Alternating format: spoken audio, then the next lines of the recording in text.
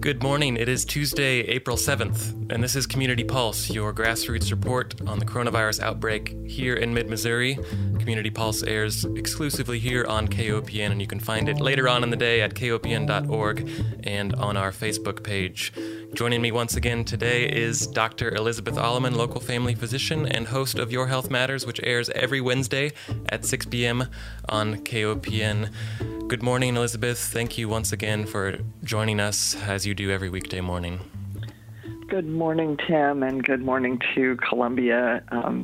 It is my honor to be able to ground myself in this topic once a day and then maybe move on and do some other things for the day. So to start off, we usually start with numbers, which we have repeatedly said who knows what they really are, but we do know that we're trying really hard to do case definition. We're going to talk a little bit about counting and how we know it's a case and all of that. But right now, the world has 1.3 million documented cases with 20,000 deaths. 20,000 new cases, 76 deaths, and 285,000 recovered. The United States has 370,000 cases, so about 1 out of 3, or between 1 out of 3 and 1 out of 4 cases in the world happen in the United States, and that is more than what our population is. It's an increase of 1,000 over the last 24 hours, and we've had 11,000 deaths with 16,000 recovered. In Missouri, we have close to 3,000 cases and 65 deaths. 70% of the counties in Missouri are reporting cases. Boone County still is reporting 76 cases, but that I'm curious about that. It seems that Boone County cases seem to stay stable for a couple of days and then jump up by 5 to 10. So I wonder whether that has to do with how lab tests are being reported. Still only 1 death in Boone County. And I also wanted to talk about testing. So the United States has done 1.9 million tests, and that's 5,000, almost 6,000 tests per million population, compared to Germany, which has done almost 11,000 per million, Switzerland has done 19,000 per million, and Norway has done 20,000 per million. So we could be doing better. And I understand those are countries with smaller populations. There are also countries with smaller budgets and smaller impact on the world geopolitics. Mm-hmm. And perhaps countries with socialized healthcare in some cases. Yeah, the access to testing, I don't think is really, like, in my little microcosm, it does not appear that access to testing has anything to do with payment, although that may be happening in people's minds. Mm-hmm. Testing is free in Boone County. Okay. So people are not being charged for the testing. Maybe I shouldn't say it's free. Insurance companies are being charged. The university and Boone and Genetrate are committed to not charging individuals for testing. So I'm hoping that there isn't anybody who's not getting tested because they're afraid of the cost of the test. Now, there may be some people who are afraid of getting tested because they don't want to be hospitalized and they're afraid of the cost of hospitalization. So there's that. Okay. Yeah. Yeah. Now, I know this morning we always begin with the numbers, but we wanted to talk about the numbers themselves and the focus on it. I know every morning when I wake up, I look at the news, and you can't help but look at the numbers, not just the amount of cases, the amount of deaths, but there's also the stock market numbers, the number of unemployment. There's this focus on the numbers, and I think. And if we could, if at the same time we measured, as they were reading it, measured people's blood pressure and pulse and respiratory rate, we'd be noticing those things would probably be going up as well. And that kind of fear has a negative impact on our immune system and certainly a negative impact on our happiness and our access to peace. So I think it's important to pay attention to what's going on and then to move on with living your life in a way that helps you live with what joy and peace is available. So, you talked about riding your bike in this morning, and I was able to go for a walk, and the robins and the squirrels are going about their day as if it's a normal spring. Right. They don't know about the numbers that are reported every morning. No, they don't. So one of the things that has been a concern, it seems to be being expressed on social media among people who I'm connected with, is a concern, again, this persistent concern that maybe we're overreacting, that maybe this is not something that's that serious, and that maybe when we see these numbers, that they're really not based on reality, and that people are, or that there is a little bit of reality and it's being overblown, and we're losing our economy and our rights for no good reason.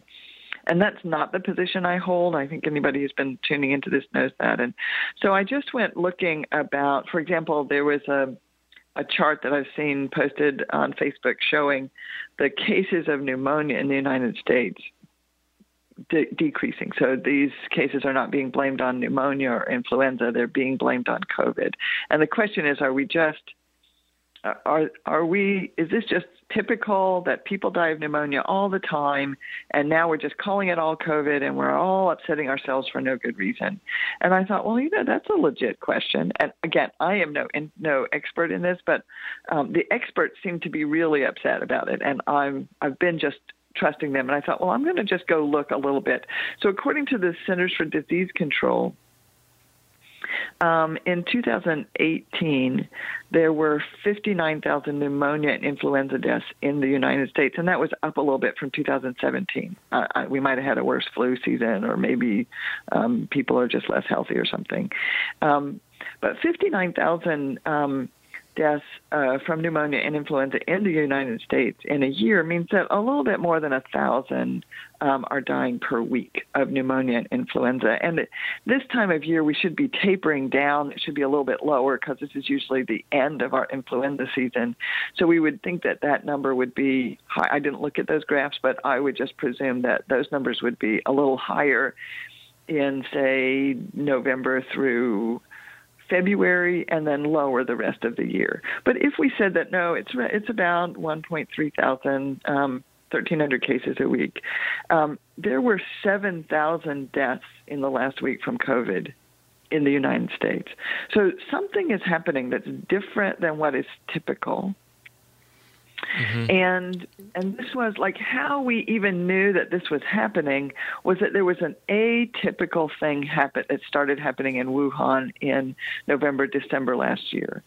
That an astute physician noticed that, dang, there are just more people that act like they've got flu, but then they get really sick in a particular way, go on ventilators, and we've just got way more than we usually do. And I think he noticed it when it was like 6 or 7 or 8 and began to speak about it.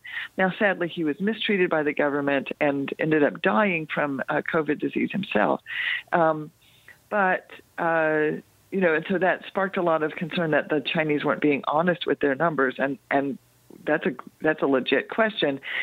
The numbers since then seem to have followed a pattern that would be predictable. So if they're fudging their numbers, they're doing it in a way that is consistent with the way these kinds of things spread.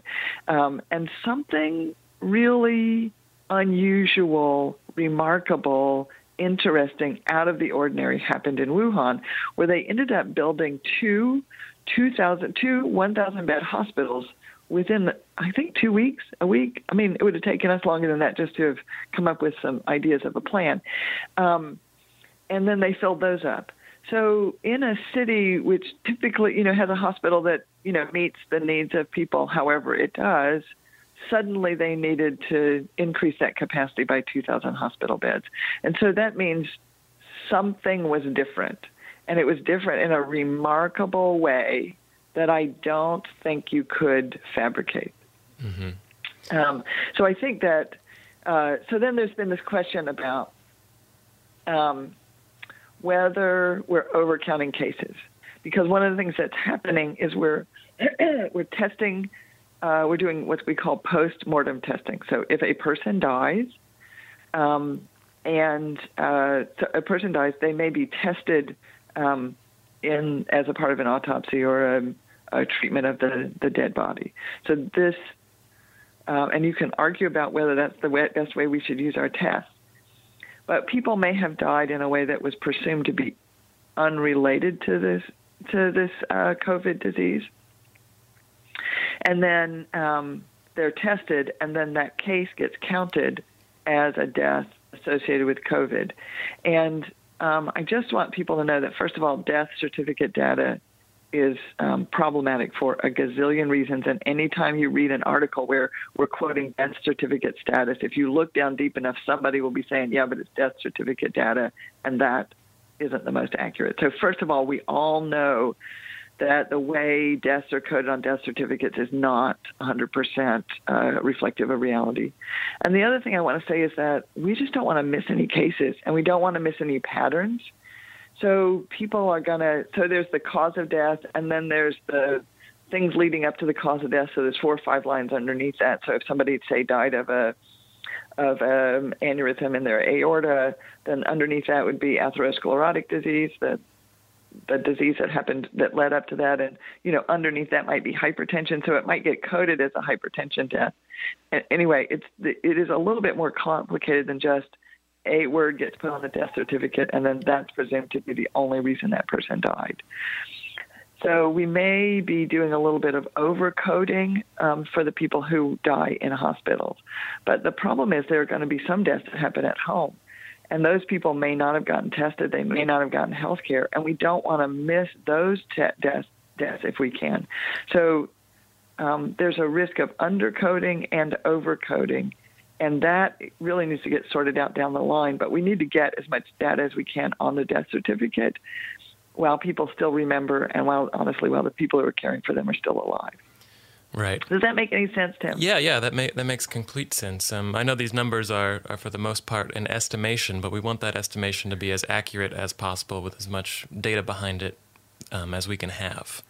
Now, yeah, and we also want to cast a wide net, and we want to include everybody who might be a COVID-related death in that net initially, so that when things calm down and we can go through them more carefully, we won't have left anybody out of being considered a COVID-coded death.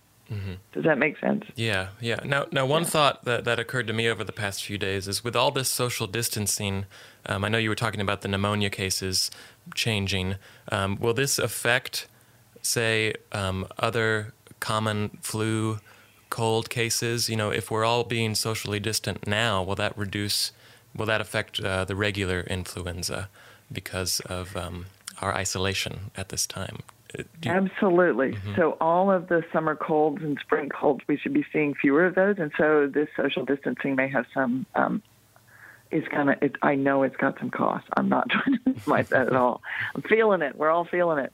But yeah, I have seen, again, I didn't go down this rabbit hole, but I have seen reports that influenza deaths were also down in Wuhan. Now, is that because everybody just got coded as a COVID death? I don't know, but it would be expected that the same social distancing that we're doing to prevent the spread of SARS-CoV-2 would also reduce the spread of influenza virus and all the other coronaviruses and, intestinal bugs and all of that too. Mm-hmm. Great. Well, Elizabeth, if you'd like this morning, I'd like to pivot a little bit. One thing that I've been thinking about a lot lately is the aftermath of the pandemic. Not just how the path out of this would look, but to pull back to a bigger picture, what do we want life after this to look like? Will there be fundamental shifts for the generation that is living through this? I just wanted to open that up. And those are beautiful questions. Mm-hmm. So I read in the New York Times this morning that researchers have outlined some official markers for when we can begin to reopen public spaces and bring life back to normal. They outlined 4 different points, and I just want to go over those real quickly and maybe we can comment on those. So the first point that we would like to get to reopen public spaces and to start bringing life back to normal is that hospitals must be able to safely treat all patients requiring hospitalization without resorting to crisis standards of care, which is what we are seeing in New York City and many other places around the world right now. So that would mean that we have adequate beds, adequate ventilators, adequate staff, adequate PPE equipment. So that is sort of a number one baseline. Number two, the researchers say that authorities must be able to test everybody who has symptoms and to get reliable results quickly. So for the U.S., that would mean more than 750,000 tests a week. Now, I don't think we are quite there yet either on this point. No. Nope. But we are working towards that. Their third point is that health agencies must be able to monitor confirmed cases, trace contacts of the infected, and have at-risk people go into isolation or quarantine. The tracing contacts part can be very complicated. Yes. Can you provide some insight on perhaps how that works in practice, Elizabeth? Yeah, I'm not a public health person, and I haven't ever done it before, but especially when something is spread by aerosols, where the tiny little particles that hang in the air for half an hour to 3 hours after you've talked or breathed or coughed or sneezed in a space, even through a mask. So these masks that we have are catching the big stuff, but not the tiny droplets, and, slowing things down. It's better than nothing, but not as good as staying out of the space in the first place. Mm-hmm. That then you would need to, say where you'd gone and when you thought you'd gone there. And I don't know about the rest of you. I have a hard time remembering sometimes what I had for breakfast, much less where I was in the last 3 days, because we think you're potentially shedding virus for 3 days before you become symptomatic. And then you need to remember the times you were there, and then they need to find all the people who were there at that time and test them. And then, gosh, I've heard somebody quoting Anthony Fauci as having said that as many as 50% of people who are infected with this are asymptomatic. And I don't know whether he means asymptomatic, like they just never get symptoms, but they shed it for a week or so, or does that mean that during, they only have the symptoms for 3 or 4 days, but they also were asymptomatic for 3 or 4 days? So that makes it even harder if there's asymptomatic spread. That is, people who feel well are still spreading the virus. So that is difficult, and it means it is so tricky to try to preserve privacy and trace contacts. Yeah. So back to this list. The fourth point for when we might know when it's safe to reopen public spaces and to begin to bring life back to normal would be that there must be a sustained reduction of cases for at least 14 days, because it can take that long for symptoms to appear. So those 4 points again are: hospitals must be able to treat people effectively and not be in crisis mode. Authorities must be able to test everybody who has symptoms and get reliable results quickly. Health agencies must be able to monitor confirmed cases and have at-risk people go into quarantine. And there must be a sustained reduction in cases for at least 14 days. These are no small thing, and I want to say that hospitals, one of the things we need to do is have hospitals begin to be able to do these non-urgent procedures. So, some of the things that people are not getting done is, say, a mastectomy for breast cancer, or the next phase of their chemotherapy, or getting a bypass surgery. I mean, some of those things are happening, but we're really having to decide whether, can we put it off for a month or 2 or 3 or 4 or 5? And the burden on the people who are not getting their non-essential, non-urgent, and then like all of the things like a hip replacement or a knee replacement. The other thing that we really need to realize is that we're going to have to come up with these methods of caring for the people who've recovered that don't continue to expose other people. So you may be sick enough that you went to the hospital. Now you still have symptoms. You're not sick enough to need hospitalization anymore, and now you need to come home. What if your household contains a really vulnerable person? Many people leave the hospital and go to a nursing home, and we've seen how dangerous this virus is in a nursing home. And so we're probably going to need to begin to designate some nursing homes as places for people with the infection and other nursing homes as places for people without the infection, and then keep the staff separate. And these are not easy things to do. Yeah, and it's not like there's going to be a day that comes where we flip the switch and it all goes back to normal. There's going to be months and months of transition, and maybe we treat nursing homes differently from here on out. So I'm just going to invite you to say something different. I'm not sure what we should say, but we're not going back. and we're not going back to the old normal. Mm-hmm. So we want to move forward into something better. Yeah. Because this is not good. I'm not saying that this is not. We're in the midst of transition, and it's painful. But may we be envisioning something better? I think many people are having an experience with home cooking, with home entertainment, with home education. A lot of people are going to have an experience with home healing, and they're going to have some big feelings about whether they ever want to do that again. Some people are going to feel like, ooh, I'm not going back. We're going to keep moving forward this way. And other people are going to say, no, I'm not doing this anymore, but I want to do something better than what was there before. Right. And this is stepping back to that bigger question of what will the fundamental shifts be after this for the generation living through this. And, every day, with all of the perhaps bad or grim news that I read, I also read about so many wonderful grassroots, community-led mutual aid efforts, the people sewing masks, the people here in our own city who are helping put the homeless into safe temporary shelters. So that they don't get infected. So maybe many people we can move them into safe, permanent shelters. Right.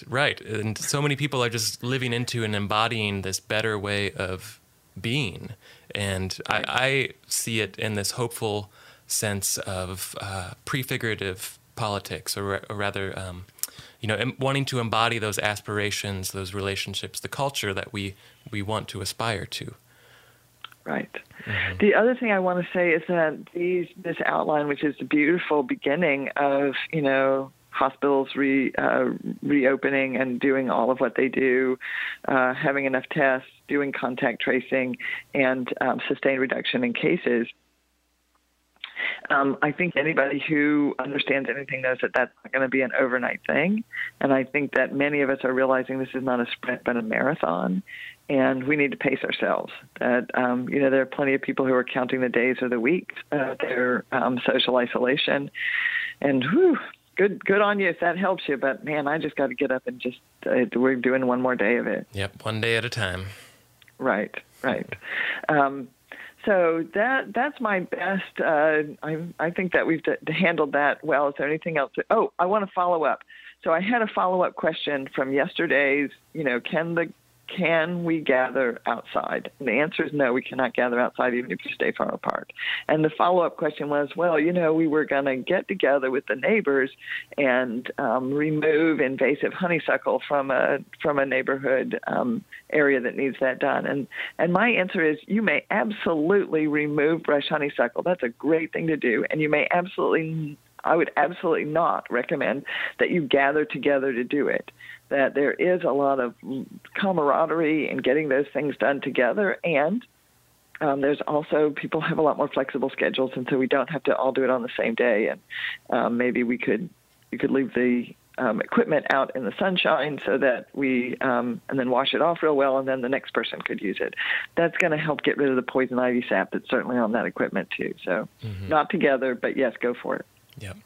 And I do want to take this opportunity to remind our listeners that we are taking listener questions and comments. And so if you have a question or comment, we invite you to call the KOPN office, 573-874-1139, and you can leave that question on our answering machine. Or if you prefer to email that question, you can send it to me at gm@kopn.org. We love to hear from you, and we love to help provide some clarity on these common questions that we're all having right now. Yeah, and if you have symptoms of COVID-19 and want to be tested, you can do that through the University Hospital on their website, muhealth.org, or you can go to my website, draleman.com, or call my office, 443-7070, and we will get tested. Mm-hmm. Well, thank you so much for joining us this morning, Dr. Alleman. Yep. Do we know what's in store for the rest of the week for Community Pulse? Don't. I'm working on that as soon as I get off the phone, so we'll figure that out. All right. Well, once again, we were speaking with Dr. Elizabeth Alleman, local family physician and host of Your Health Matters, which airs every weekday morning here on KOPN. Thank you, Elizabeth. You're welcome. Bye. Mm-hmm. And that is it for today's edition of Community Pulse, your local report and update on the coronavirus situation here in mid-Missouri. We thank you so much for tuning in every weekday morning at 9 a.m. for this report. We're happy to bring it to you. It is our honor to bring you this community service. And thank you so much for listening. We really appreciate your attention and your support. Coming up next is an abridged version of background briefing. And once again, if you have questions that you'd like to submit to Dr. Alleman, please give us a call at 573-874-1139 or send me an email at gm@kopn.org, and we'll address your questions on air in future broadcasts. Thank you, and have a wonderful morning.